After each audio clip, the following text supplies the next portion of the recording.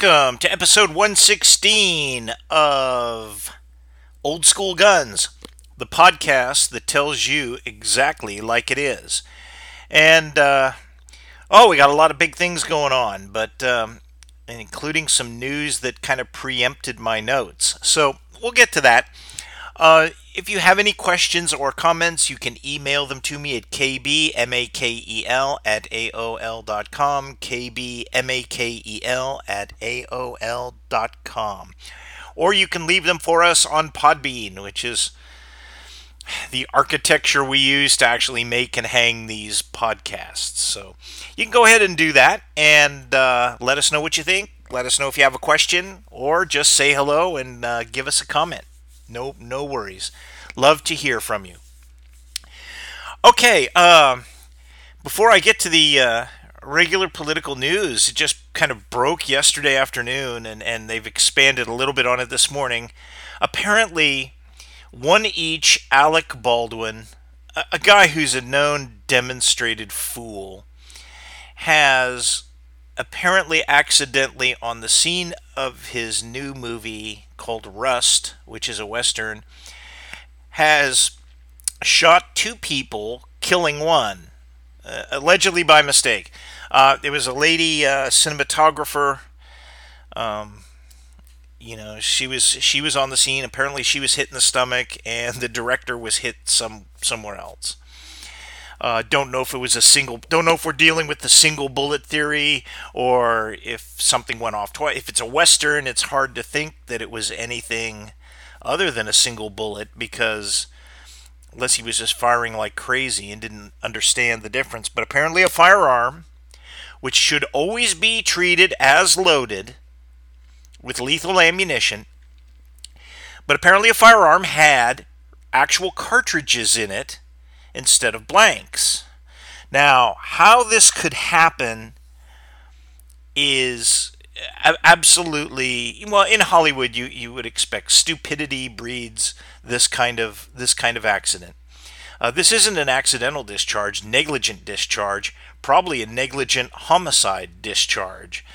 There's just no way that you can be doing that. And it's not like they were doing a scene and it was pointed at another actor the way the script wrote. This was pointed at a cinematographer and somehow also hit the director. So I can only assume that it was something. If it was horseplay or some kind of nonsense, you can't. It's just the worst situation. Every gun should be treated as if it is loaded.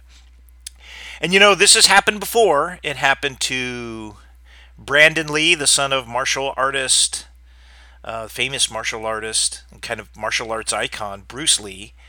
He was killed on a set when I believe the same thing kind of happened. It was a loaded revolver. Somebody pointed it at him and fired, and the actor who did it had to live with it the rest of his life. Didn't know.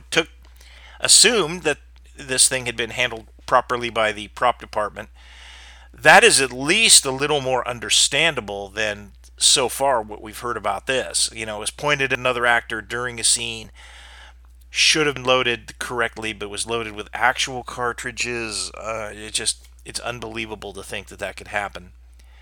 What are actual cartridges doing on a movie set and anywhere near a prop gun?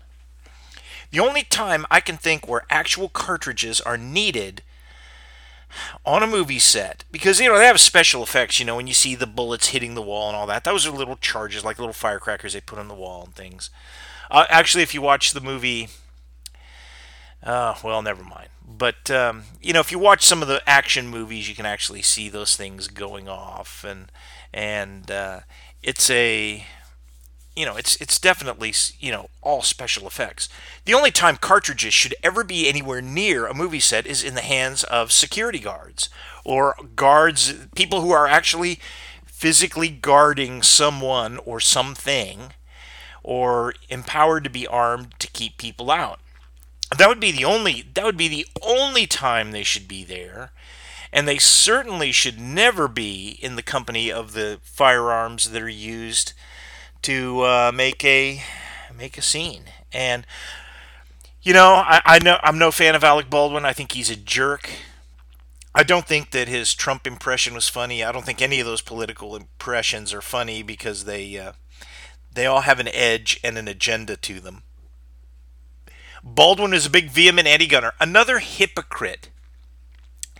First of all, if he was smart and had actual any training, and people like Keanu Reeves and some of these other folks, even Angelina Jolie, I believe, have gotten firearms training for their movies and have kind of, carried that over into their personal lives if they own firearms and they're very careful with them. And I believe Keanu Reeves is a very kind of a keen competitor in USPSA or IPDA or something. But what we have is definitely a problem. And that problem is, we have these hypocrite anti gun actors like Alec Baldwin, and they don't bother getting any training. They don't understand firearms. They don't think you should have them, even though they don't understand them themselves. And consequently, these people are trying to make decisions and other things for you, and they don't even have the basics. So when they're handling these things, they're dangerous. There was another actor years and years ago. I think his name was John Hexum. And I forget the television show or whatever, but he was horse playing, and there was a gun loaded with blanks, and he didn't understand what a blank was or how it operates, and he put it up to his head and pulled the trigger, and it drove a piece of his skull right through his brain and killed him because a blank does have power. Just to make the noise and the little bit of smoke or whatever, a blank has power. A blank just isn't a squirt gun squirt or a little puff of air. It's not a Nerf gun. So, these Hollywood has got a very, very bad track record of fools handling firearms. And some of these fools, like in Alec Baldwin's case, are people who are vehemently anti-gun. But it doesn't stop their hypocritical use of guns to make their movies, which make them money. So Alec Baldwin may be in some serious trouble. If he was horse playing around, he could negligent homicide is probably something on the table. If it was a prop gun handed to him during a scene or for a rehearsal, that might be a little different. That might be a little different case, but it's I would be very, very paranoid to the point of being a safety Nazi about guns used on a set if I were an actor. I mean, I just would not take the chance. They would have to demonstrate to me before the scene that it was safely loaded with blanks and that we would have a plan by which nobody is put at risk. And I realize that always goes with that always goes against the realism, and they're always trying to push the envelope on that. But anyway, that's the big breaking news. The regular news, a little more 2A stuff. Biden's going down. He hasn't even been president a year, and he's already ruined his presidency. He has already become just he's become the ghost of Jimmy Carter past. He is probably the worst performing president we've ever had in the country. And, the guy stole an election, but he still can't, but he won't do the job afterwards. But you notice how his agenda has gone just down the toilet. You notice that nobody is talking about the following things. Braces for large frame pistols. Pistol braces. Nobody's talking about those. The world is not going to end because of pistol braces. Or AR-15s, or large frame pistols. All these things that were in the gun control agenda just a year ago have vanished. They have vanished in the haze. And that's because, number one, he's never going to get any of that passed. Even by regulatory, presidential directive, executive order fiat, these things just aren't going to happen. The only thing he's done is kind of put a ding into the ammo thing with the Russian stuff. But even that's, I think, can be mitigated very quickly if a few people ask. And I think we have a question on that. Let me look down here. No. Yeah, yeah, yeah. You know, our first question and answers is about that. So we'll save that for then. Um, you know, that is a very, very interesting that gun control, which was the big priority, one of his cornerstone priorities, now isn't even important enough to talk about. He doesn't talk about it because he knows it's fake. He knows gun control is a fake issue. It's a fake issue, and there's no mileage to be gained there, at least right now. And he knows he's not gonna get it, so he doesn't even bother with it. That tells you the issue is fake, and gun rights are much more important. And we really have to keep the pressure up. But this guy, gun control is a fake issue. It's a fake argument, and this proves it. Because if it were that important, he never would have abandoned it. So there you go. Bill Clinton was in the hospital and released. Um, the first thing that came to my mind was, wow, they really have great treatments these days for venereal disease. Because we know Bill Clinton, we know what he does, we know what he did on Epstein's Island, or we can imagine we know. And so, when Bill Clinton goes in the hospital, I assume it's for social disease reasons. And they've made a lot of strides, I think, treating that, and he got out of the hospital pretty quickly. So, you know, Bill Clinton, and I'm sure that is probably not his first run-in engagement with those diseases. Um, let's see. The passing of Colin Powell.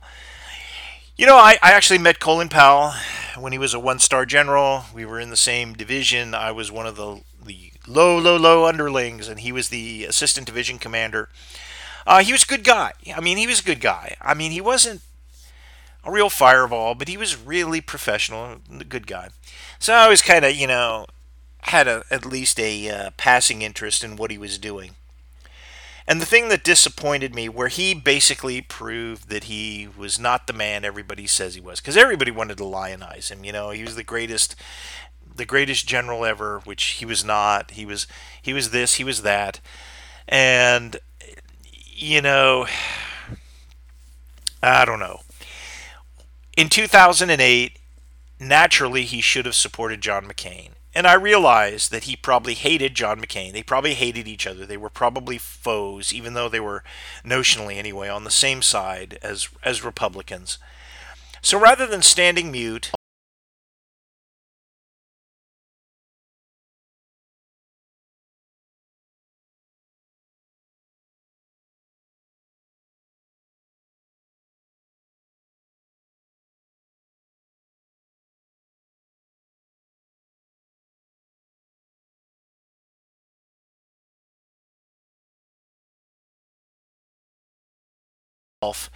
and wherever he thought he could get a gain some favor and get a good job, that's kind of where he landed up. At first, it was the Republicans, and then he flipped over because he thought the Democrats would get it. I can't figure out, except for reasons of race, why he would have supported and endorsed Barack Obama, unless he thought he was going to get something in return. That's the only reason. It was a quid pro quo, which I don't think ever happened, or it was about race. So I just kind of believe it was about race. So Colin Powell is gone, and really he left his actions in later life made him a much smaller and less consequential figure. Okay, let's get into some gun stuff. Bullet casting.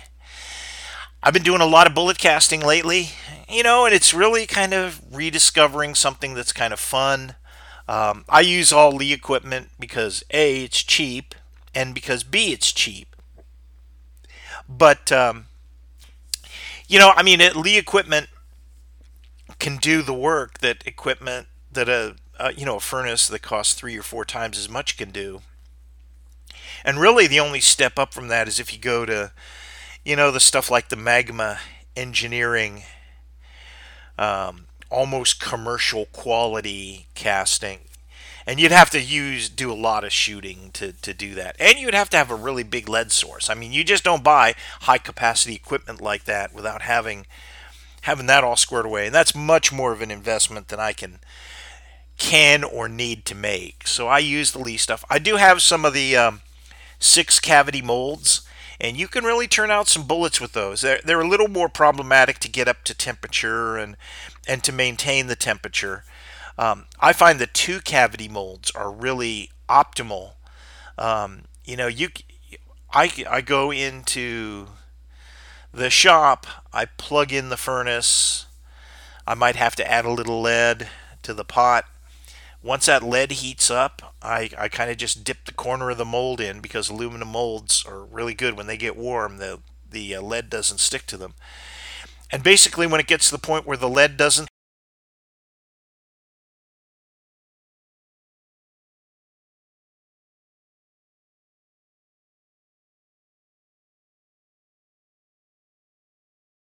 then it starts, really cooking along. And when you start getting frosted bullets, your alloy is probably a little too hot. So I kind of kick down the temperature then, let the mold cool just a little bit for maybe 30, 45 seconds.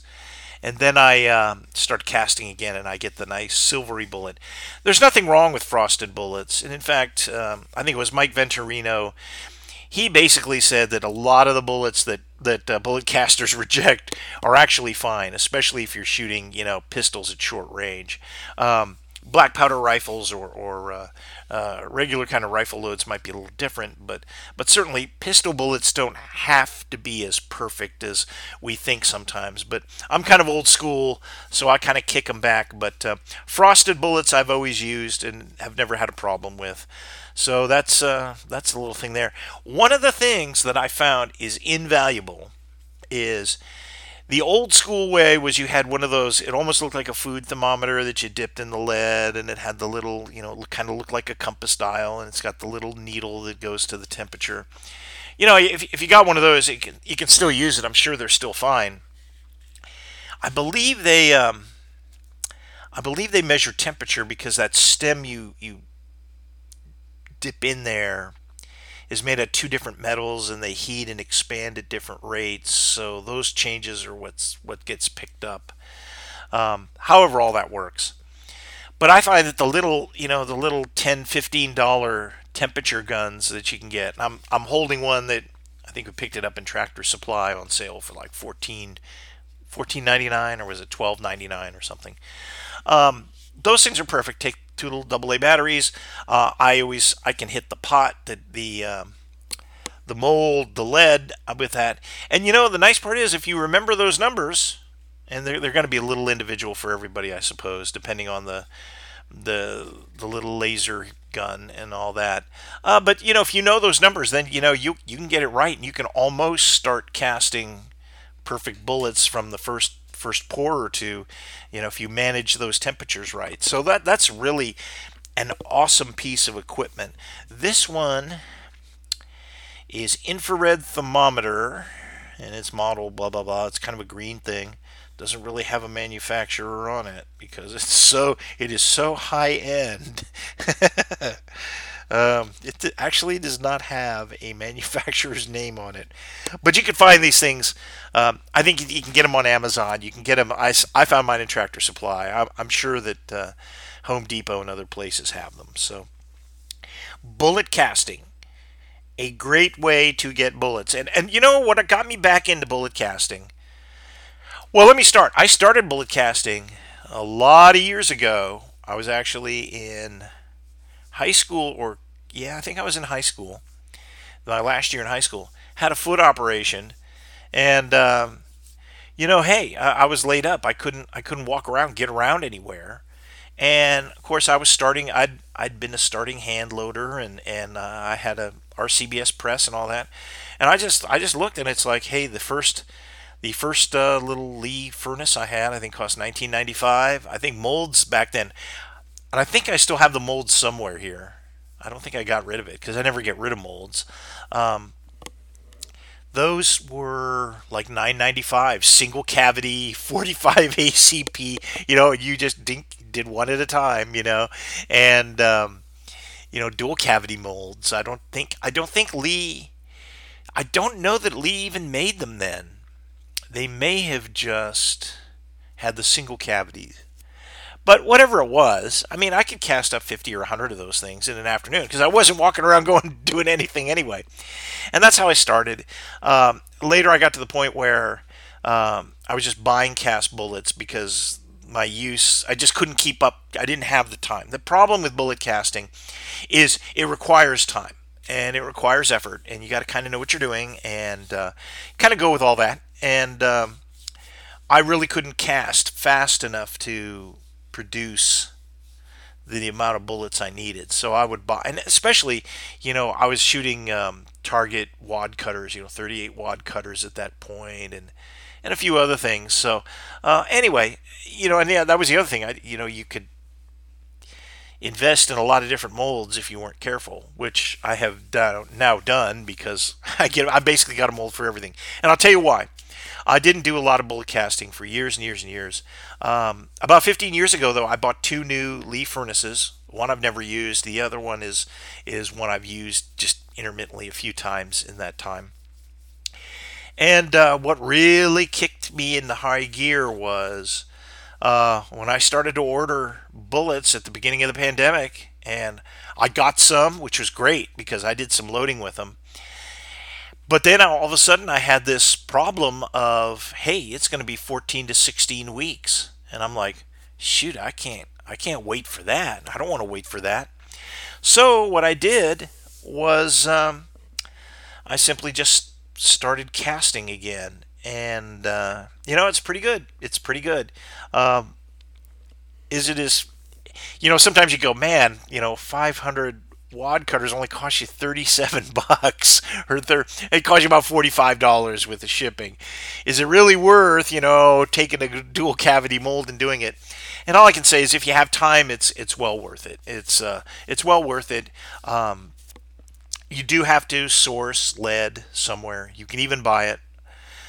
Work out the economics and see if it makes sense for you. But the other thing was the economics is one part, but also having it is another. I mean, when it comes down to, hey, if I need 500 wad cutters, I can't wait. I don't want to wait 16 weeks. And now we're in an economy where you got to wait for things because somehow our government has goofed everything up. So our supply chains are now completely dysfunctional. Sometimes they work great, sometimes they don't. So I don't want to be I want to be as independent as possible. The only thing I really want and need are going to be primers and shell casings, and I'll even do what I can to scrounge up shell casings because I do, and keep a supply because I just don't want to be dependent because that's the way it is, and I'd rather cast bullets than try to buy and stockpile them because I do have to buy and stockpile primers. So that's the thing with bullet casting. A very, very good side hobby, too. It's interesting. And if you get the Lyman Cast Bullet Handbook, it's got this incredibly long metallurgical article about the metals and all the rest of that. And it's, it's not that interesting to me because I'm not a huge science guy. I'm like, hey, I get it. I melt it. I put it in the mold, and when it hardens, I pop it out and go. I'm not really worried about the microcrystalline structures and all that. That's something that frankly, I just don't need to worry about. So, anyway, that is bullet casting. Oh, and I do have an update. Powder coating. The last podcast, I told you that powder coating was problematic and that I was having a very, very difficult time with it. And that continued. I tried several. At first, I made the usual beginner mistakes. I bought Harbor Freight. I wanted to turn out black bullets. I thought, lead bullets that are kind of powder coated black will look good. So I went down. I got Harbor Freight. There was a couple of videos that showed guys using it, and it worked. So I got Harbor Freight black powder coating. I watched a few more videos and read online and did more research, and it turns out that that's actually trash. Don't use it because it's just garbage. It doesn't cling to the bullets. So I kind of put that off to the side, and I got the East, and they said the blue works the best. The kind of Ford powder blue color works best. I got that, and it didn't work. I mean, it just didn't work. And so I said, well, something else must be wrong.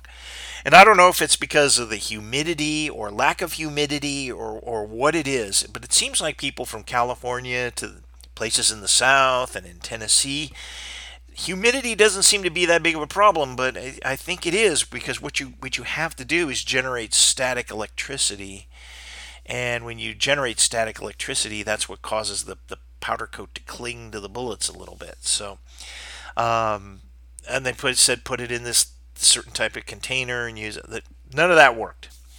But one thing that did work, I watched one, and I am not an expert on this, so I'm not trying to give you a tutorial. But they said put the powder coat and the bullets in a baggie, a large baggie, and a baggie will, when you swish them around in there, that plastic there will generate enough static electricity so it'll coat. Worked like a charm. So I was able to coat some bullets, both rifle and pistol. I've tested out the pistol bullets, and I've actually sized up the rifle bullets, and they look really good so far. My belief is, just from looking at these bullets, is they can be driven to, especially in pistols, you can probably drive them close or to jacketed bullet velocities. You probably can do that. Um, it's basically putting a little jacket on the bullet. Now, there's all these other things, and I'm not going to go into all the details and tutorials. But if you're hand loading, you have them sized correctly, and you have the powder coat on it. You've got a bullet that's, as maybe as good as a plated bullet. And those plated bullets are just as good as an FMJ. At least in my experience. So. It's very interesting. It's really one of the more fun things that I've done. It's kind of mastering even a small skill like that is really a lot of fun and worth doing. So that was a big win. It's a big win, and I'll explain in a minute the testing I did with the pistol bullets, which were a little bit different. But that brings me to the next thing. And this was something that I talked about a couple of podcasts ago. You know, I will tell you this: with ammo bans from friendly countries or unfriendly countries, and are they willing to export? Can they get the import license here? Can they even get unloaded at the dock?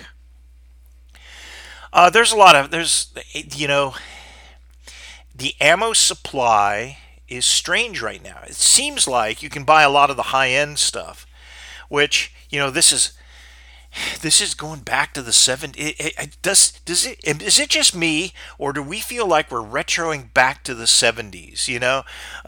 Biden is the ghost of Jimmy Carter. Inflation is back. Ammo prices. Remember how ammo was kind of expensive in the 70s? Very, very expensive. There wasn't any kind of surplus or shooter grade or blaster plinking ammo. It was all kind of hunting ammo, and the pistol ammo that was out there was, they didn't have all the bullet styles and things they did now, but it was very expensive. So they're driving us to hand loading again. Hand loading was big back then. If you were a shooter, you kind of had to hand load, and we're being driven back to that now, but on a larger scale because people shoot a lot more now. Back then, people did not at the range expend the kind of ammo that they had. Now, it's harder to shoot 30-06, a huge quantity of that out of a bolt action rifle at a range than it is 5.56 out of an AR-15. That they're just, the 5.56 consumes a lot more ammo usually. So, and the shooting competitions are a lot different now, and the round counts are higher, and everything else. So we're being driven back to hand loading. Hand loading got a big impetus in the 80s with IPSC, USPSA, and later on IPDA, and also cowboy action. That's when a lot of people started investing in Dillon machines and the progressive loaders because, face it, the single stage just couldn't keep up, or you just couldn't keep up. So uh, we're seeing another wave now because it kind of went down. There was a lot of surplus coming in. Tuller ammo, however you want to say it. Um, I've even said on this podcast a couple years ago when I first started, who would really reload 9 millimeter when you can, for the kind of prices you can buy it, you couldn't even get components. Well, now the whole game has changed. And to produce it, I kind of outlined a couple ways to do it. And the deal is, it may not help you this ammo shortage. It will help you the next ammo shortage. And if I had no hand loading equipment or very little, you know, what I would do is you got to find two or three solid guys, find your best buds, solid dudes, and invest some money. Buy a Dillon machine, and I went through this before. Buy a couple of 8-pound kegs of powder. Buy a couple of, start scrounging brass, even range pickup brass. And you have to have a common caliber. This is, hey, if you got a 3840, well, hey, I'm sorry. You're going to have to deal with that on your own. But if you shoot like a lot of 9 millimeter for competition, or that's just a caliber that you shoot, that's one of your main calibers, you get in with guys and you can hit like 9 millimeter and maybe 5.56, but for certain 9 millimeter, and start cranking that stuff out. Start scrounging up the cases. And you can process cases ahead of time. Deprime them, inspect, deprime, clean, and you can have thousands of rounds ready. Thousands of rounds ready while you're waiting on primers, which is probably what you're going to be waiting on, because I think it's going to be about another year before we see those again. So we're really looking at accruing the raw material, and part of that is you can buy bullets now, and the way I would do it is I would just go to like a Missouri Bullet Company or one of the other suppliers and buy 1,000 bullets a month for the next year. Where you got 12,000 rounds, 12,000 bullets waiting to go. You're not, you're not putting in a fantastically huge order, but you're just buying it and accruing it. And when primers become available, you just start buying them. Then at a certain point, when you've got enough cases, you've got enough bullets, and you've got enough primers, and you've got powder, you launch into production. And produce, if you have 4 guys and you produce 12,000 rounds, that's 3,000 rounds apiece. If you got 2 guys and you do 12,000 rounds, well, that's 6,000 rounds apiece. Depending on how you cut the pie and how big you want to go. Maybe you go a few thousand rounds of 9 millimeter each, and then say 2,000 rounds of 5.56 each. It can be done. It can be done. It's an investment in time and investment in equipment, but it makes you self-sufficient and insulates you from some of the market fluctuations that we happen to see today. So that's about the biggest thing, hand loading on a large scale.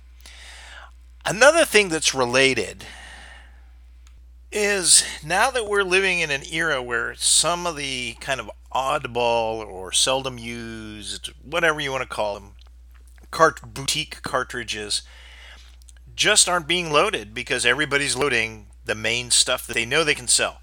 And I'm talking, this specific example is 38 Smith & Wesson, not 38 Special, but the earlier 38 Smith & Wesson cartridge. Face it, if they do a run of this stuff, it might take it a year or some time to sell out. It's not a big seller.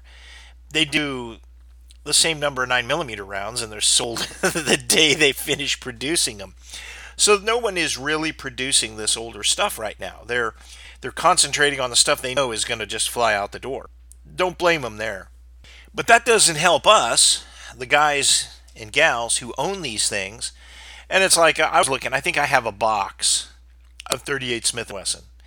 And over the years, because they were so cheap, I've managed to acquire three revolvers for it. One being a Webley, one being a Colt Police Positive. It's marked Royal Hong Kong Police. It's a very cool gun, just because of that marking and obviously its associated history. And the next one, which is really awesome, is the Smith and Wesson Victory model in 38 Smith and Wesson that was made for the Allies. We made them for the English and the Australians, and I believe mine was Australian. At least that's they imported a bunch. This is back in the early 2000s, maybe even late 90s. I don't know, but they imported a whole bunch of these things, and they're selling dirt cheap. I mean, literally, I believe you could buy. I think I bought the Webley for $60, and I think I bought the Smith and Wesson for about that. I mean, they were selling for nothing because they were unpopular cartridges. If, as a matter of fact, to reach back into some JFK assassination lore, um, the police officer J.D. Tippit, who was murdered by Lee Harvey Oswald, Oswald shot him with a former English Victory model Smith and Wesson. There was 38 Smith and Wesson, but it had been they put a reamer in there to lengthen the cylinder so it would take 38 special cartridges. Problem with that is the 38 Smith and Wesson is a broader cartridge, so you get really bad, or you get case bulging, and I'll talk about that a little later. But anyway, so these things have been around for a while. This importation that came in, I think, was one of the last ones where Australia was getting rid of them. They're nice guns. They're well made. They're nice. Now they have the wartime finish. They're not. These aren't the beautiful Model 10s that you're used to seeing. Even the former police Model 10s that have had a pretty rough life are usually still pretty nice guns in many ways. These are a lot rougher. External finishing and everything, but the internals are all very good. So anyway, I got these three. So I just thought I had time on my hands, which is always a dangerous thing. And so what I did was I started researching. Well, can I cut down? There's about a quarter of an inch difference between a 38 Special and the 38 Smith and Wesson, and the 38 Smith and Wesson is a slightly larger cartridge. Diameter of the actual cartridge case is a little larger. So I looked around there and I said, "Hey, can I convert 38 Specials to that as an imperfect solution because I can't find 38 Smith and Wesson brass anywhere because nobody's making it because they're making all the stuff that they can sell right away. So even the brass makers aren't making it. So unless you find some dead stock somewhere, you're just not going to find it." So I looked around. I couldn't find any. So then I did some research, and people said, "Yeah, you can do this, but it's not worth doing because you should be able to buy the correct brass for it." So what I'm going to tell you is it's not something I recommend, but I will tell you my experiences with it. Not having a lathe and having some kind of more primitive equipment, what I basically did was I measured off how much I had to cut from a 38, and I had some 38 Specials that had brass that range pickups and things that there was some of these were things must have been reloaded at least once, maybe twice, maybe even more. So I decided, hey, these things can be sacrificial. So what I did was I measured off, marked, and then used my little Harbor Freight chop saw to chop them to the pretty much the appropriate length.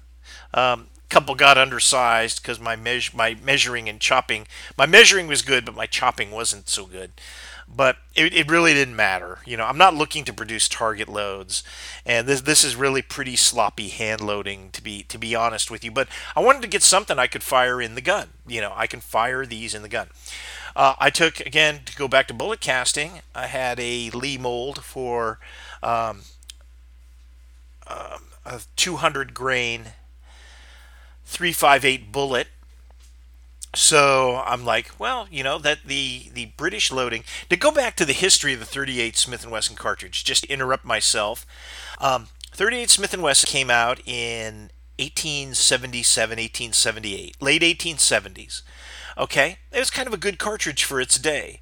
The reason that all these older cartridges were called 38s is because they didn't measure the bullet; they actually measured the outside diameter of the case, and they've got 38 caliber. Since that time, we've actually measured the bore diameter, and that's what we call a lot of cartridges. But to go back to the 38 Smith & Wesson, it was a popular gun cartridge for smaller guns. You know, kind of the equivalent of snub-nosed revolvers. It threw out, kind of variety of bullets, but it threw out about basically 150, 170 grain bullet. Pretty low velocity, and the modern loadings of the cartridge are taking into account that there's a lot of older, weaker guns out there for it, and that throws out like a 146 grain bullet at like 700 feet per second. Yeah, something 700 feet per second. I mean, it's pretty puny. And that bullet has never shot well for me. In every gun I've ever shot it in, it has never shot. Those loads have never shot well.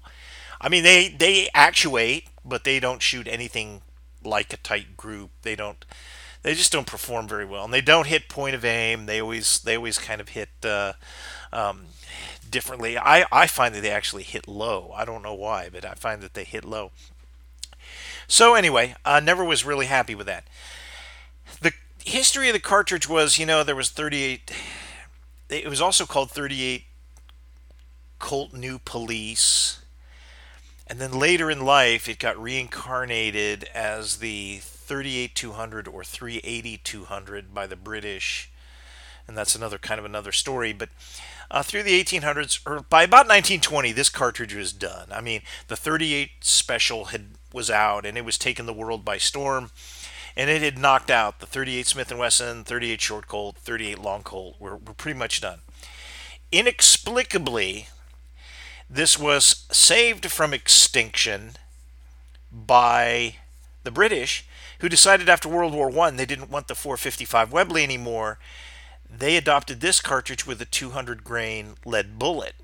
Okay, now there's just certain things that cannot be explained, and that move is one that you could never explain.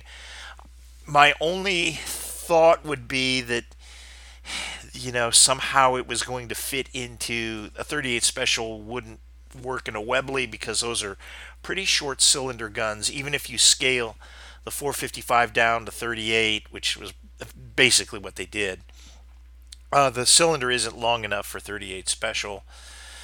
But anyway, they got this one. They got the 200 grain bullet. In the late 30s, they kind of figured out the 200 grain lead bullet was going to put them at odds with international conventions. They say Geneva Conventions, but usually it's Hague Conventions or whatever, which kind of outlawed lead bullets. Bare lead bullets. That's why all military ammunition is really kind of full metal jacket. So they went to a like 178 grain full metal jacket, wimpy 38 that they had in a Webley revolver. If this is starting to sound like the worst of all possible worlds, you're getting the picture. You're getting the picture right away. So World War II starts. That's their pistol cartridge. They really want to adopt the 9mm Browning high power, but that's going to take time, and that's never going to fully happen. So they've got scads of these 38 Webley, 38 Smith & Wesson, or 38, more correctly, 380-200 revolvers. And so they need more guns, and they got plenty of ammo. So Smith & Wesson produces the Model 10 in this caliber for them. And we ship them scads of these things, scads. And for years, literally for 50 years, maybe even close to 60 years after World War II, these things were dirt cheap, under $100. Nobody wanted them. Nobody liked them.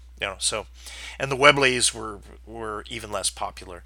Now they both command reasonable money. I think you can probably buy a Webley for $300, $400. It's not a very good buy, if you ask me.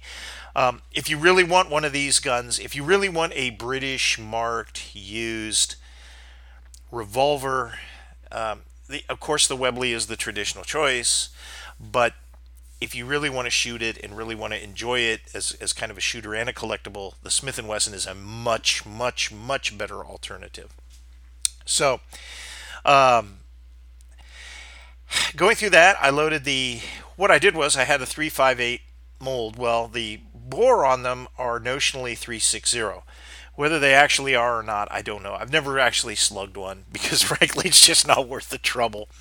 So what I did was I said, well, I can shoot 358 bullets out of it, or I can do I can do kind of redneck sizing here, and I can using my country boy ingenuity that I developed on the ranch. Um, I basically powder coated them because I know that powder coating can sometimes increase a bullet's diameter, at least at the grooves, the lubrication grooves, by about 3 thousandths of an inch. So I thought, well, 358 plus 3 thousandths is 361, which is what it's supposed to be. So that's what I did, and I don't know. I think it's probably really close. So I got those. I loaded them into the cartridges that I'd chopped, made, and did all kinds of nice things to, like take the rough edge off and bevel them, and then expand the mouth. And I primed them. I did about 15 cartridges. No, I did more than that.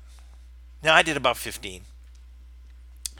And I did have a soft case where when I basically seated the bullet, and you put it behind a very modest powder charge.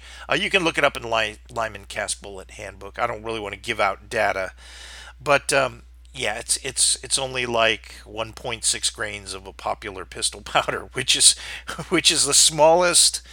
That may be the smallest powder charge I've ever used in a gun. I don't know. And it's behind a 200 grain bullet, so kind of think about that. But they got to keep the pressures really low because that's what they do in this cartridge. So I loaded them, and one of in seating the bullets, one of them, the case was soft, and the bullet kind of went in a little kitty wampus, had a bulge on one side. And bullet seating dies don't support the case very well. They really don't, because there has to be some room in there so you can get the belled mouth of the case in and out of the die and all that. So they're not like a sizing die and that have tight walls that support the case. So excuse me, had to so I had one that just it wouldn't chamber because it was soft on one side and it bulged on one side, would not fit in the chamber. So that's fine. That happens, fortunes of war, that happens. The rest of them chambered fine and worked fine. In the Webley, extraction was a little difficult, um, not because of pressure, but because the cases had bulged because the Webley has very generous cylinders or chambers, to be expected for a wartime gun, to be expected for a Webley. It's kind of, it just kind of, it is what they are. So it did, but it fundamentally worked. And at first, I need to do a lot more if I'm ever going to shoot a Webley well. Webley just demand practice. So as I shot a few of the bullets, as I shot a few of the rounds, my accuracy was getting better. Had I had more ammo and kept going, I would have been very happy. So it was shooting very well at the end. The Smith and Wesson shot exceptionally well. I mean, and I was only shooting like 10 yards, and I was shooting 10 yards offhand, and the Smith and Wesson cut a ragged hole about 2 inches above the point of impact. That's awesome. That's excellent. That leads me to believe that bore is probably about right. Um, it's either at 360, which is what it's supposed to be, or maybe it is a 358 or 359. It's I don't think it's a 357 bore that you would find on a 38 special because that just my intuition tells me that bullet wouldn't do a lot of things. So anyway, I think for the Smith and Wesson it was a winning combination. For the Webley it was usable, and the whole experiment proved that you can. Um, within some flexibility, within some parameters, you can kind of expand and use other components to fill a need. The other thing I came to, though, And this is the funny part. By the time I had invested all the time in creating the cases, going through all the standard loading stuff and everything else, I would have been better served with a cap and ball pistol. Because while it is slower to load, all the time I devoted to everything else could have done. If you took the amount of time, if you fired, and I said, if I did 24 of these things and I fired 24 shots out of a cap and ball, then the cap and ball pistol is still much more time efficient. It's going to be slower to reload, but that's about it. But all the work I put into getting this other thing going, a cap and ball pistol would have been better and more powerful and more powerful. So the good thing is, if you've got one of these and you want to put some time into it and you do the other things like casting and hand loading and all that, it is possible to make some usable, not optimal. It is really suboptimal ammunition, but you can make some usable ammunition out of this, and return one of these guns to some sort of service, whether you carry it around for varmints or plinker as a plinker or whatever it is. But it's not going to be something where you can just crank out scads of ammunition. And of course, if you have the correct cartridge cases, then it's a whole different ball game then. But the correct cartridge cases are getting hard to find. Right now, they're impossible to find. So it's like the mythical 9mm Largo. It's difficult to find, and if you got a gun that takes it, you got to find a substitute for it. But it was nice knowing that bullet casting, powder coating, and kind of cutting down and creating my own cartridges effectively worked. And out of the cartridges I fired, one of them did develop a tiny split, which means it's toast. The other ones were bulged, but probably could be reloaded again. You're never going to get the 10 or 15 reloads out of them that you might if you were loading 38 wad cutters and shooting them in a Model 14 or a Model 15 or something from Smith & Wesson. But you are going to be able to load it probably twice. And, that's not a bad thing. That's not a bad deal right then and there. You can basically return a gun to some sort of service, which is a good thing. So that was my big experimental thing. But I've never actually used that bullet before.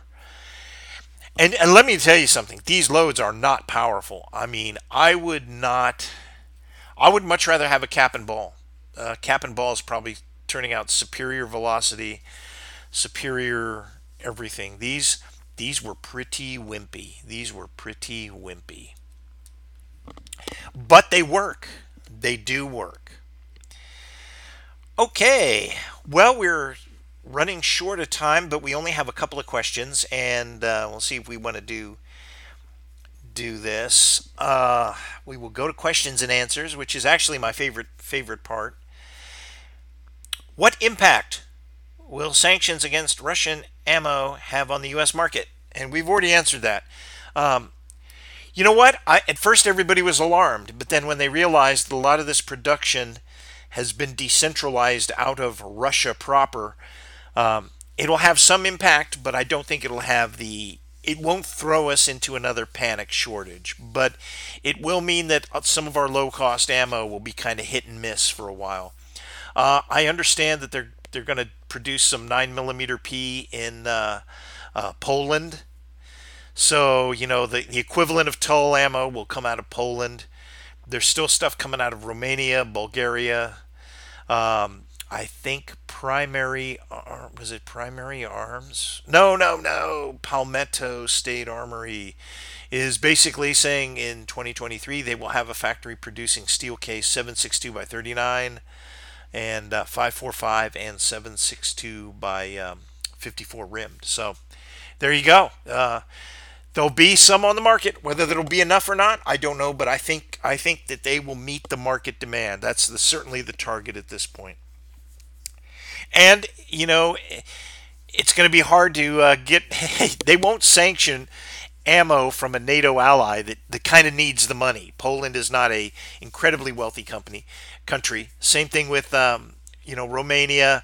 So these kind of newer NATO countries that might have been members of the Warsaw Pact or use Warsaw Pact weapons and ammo, if they can turn that capacity, that's going to be a much more stable supply than Russia, which is diplomatically always seems to be at odds. So anyway, that's the good news there. Oh, okay. I think somebody read this one. What is the most overrated military revolver? I think I already said the Webley, and it's got to be the Webley by a country mile. I'm not a Webley fan. I have experience with three Webleys. One of them shot well. This 38 does not particularly shoot well for me. It seems to hit to the left, and I cannot figure out why. But the more I shoot it, it kind of straightens out. So it's probably me, not it. But I'm not a Webley guy. I didn't grow up with Webleys, so I'm a poor example of a Webley shooter. So for me, it just doesn't. For me personally, they just don't work. So I think they're the most overrated one. The other most overrated one, I do have to say, and this pains me, but the Colt New Service Model 1909, that's a tough gun to shoot. When you shoot that, the Model 1909, and then shoot an early configuration Model 1911, it's a huge difference, and you can understand why the 1911 was such a leap forward. So it's not that the 1909 is a bad revolver, but I find the Colt New Service to be a bit big for me. Some people with guys with big hands love it. I knew guys who had big hands, absolutely loved it. Thought it was actually the greatest revolver. I'm more of a Smith and Wesson end frame guy, so yeah, I don't think that. And of course, the worst military revolvers we ever had were probably the Colt 1901 38 Long Colt. Yeah, the less said about those, the better. So there we go. Will new ammo innovations like the ones the U.S. military is making change the civilian market? We had that question, and the only reason I didn't throw that question out is because there is this fixation that what the military is using is what I should be using. And I'm talking about generically. I'm not talking about me personally, but there's a lot of people who think if the military is using it, I should use it. And if this is the emerging technology, I need to get on this bandwagon. After the Afghanistan debacle, and this is a very cynical, heretical viewpoint, but what I will tell you is make up your own mind and use what works well for you. In my mind, the ultimate cartridge for an AR is 5.56, not 6mm arc, not 6.8, not any of this other stuff the military's playing with. Brass cased ammunition, and for the most part, steel cased ammunition work great. I don't know that I need a polymer cased round that's got a brass base. Unless it's significantly cheaper, I don't know that it offers me anything. So why would I go to it? And I'm not being a Luddite and saying I can't take a forward that I'm anti-technology or anti-progress. I'm just saying there's certain stuff that if the new stuff works, is it as good as the old stuff? Or if it's the same, why go to the new stuff if it's going to cost you more? If it's a bigger hassle. So, okay, the ammo and the thing is, well, the ammo's a lot lighter. Okay, well, great. That is not that great a factor for most of us. Even the people who think it is a factor, it's really not that big a factor. So I would say forget that. Make up your own mind. Frankly, I don't have a whole lot of confidence in the people who are making decisions after this Afghanistan thing. Why would I listen to generals who approve this stuff, think it's a good idea, when everything else they've done has not been a good idea? Be independent. Think for yourself. That's the thing I would say. I mean, I don't really want to go into a tirade against incompetence at the flag officer level, but frankly, I wouldn't listen to them. Why should you? All right. And here's our last question as we're rolling up on an hour. Is the Browning High Power still a good issue sidearm? I think it is. I think it's a great sidearm. It's In this day and age, 13 rounds isn't very much. You can get probably some extended magazines or some, optimized magazines that hold more. Browning High Power is incredibly reliable. I have to say, I'm a 1911 man, but there's a big. Oh, I tell you what did it. Um, the first semi-automatic handgun I ever bought was an M1911. The second one I bought was a Browning High Power. I love the Browning High Power.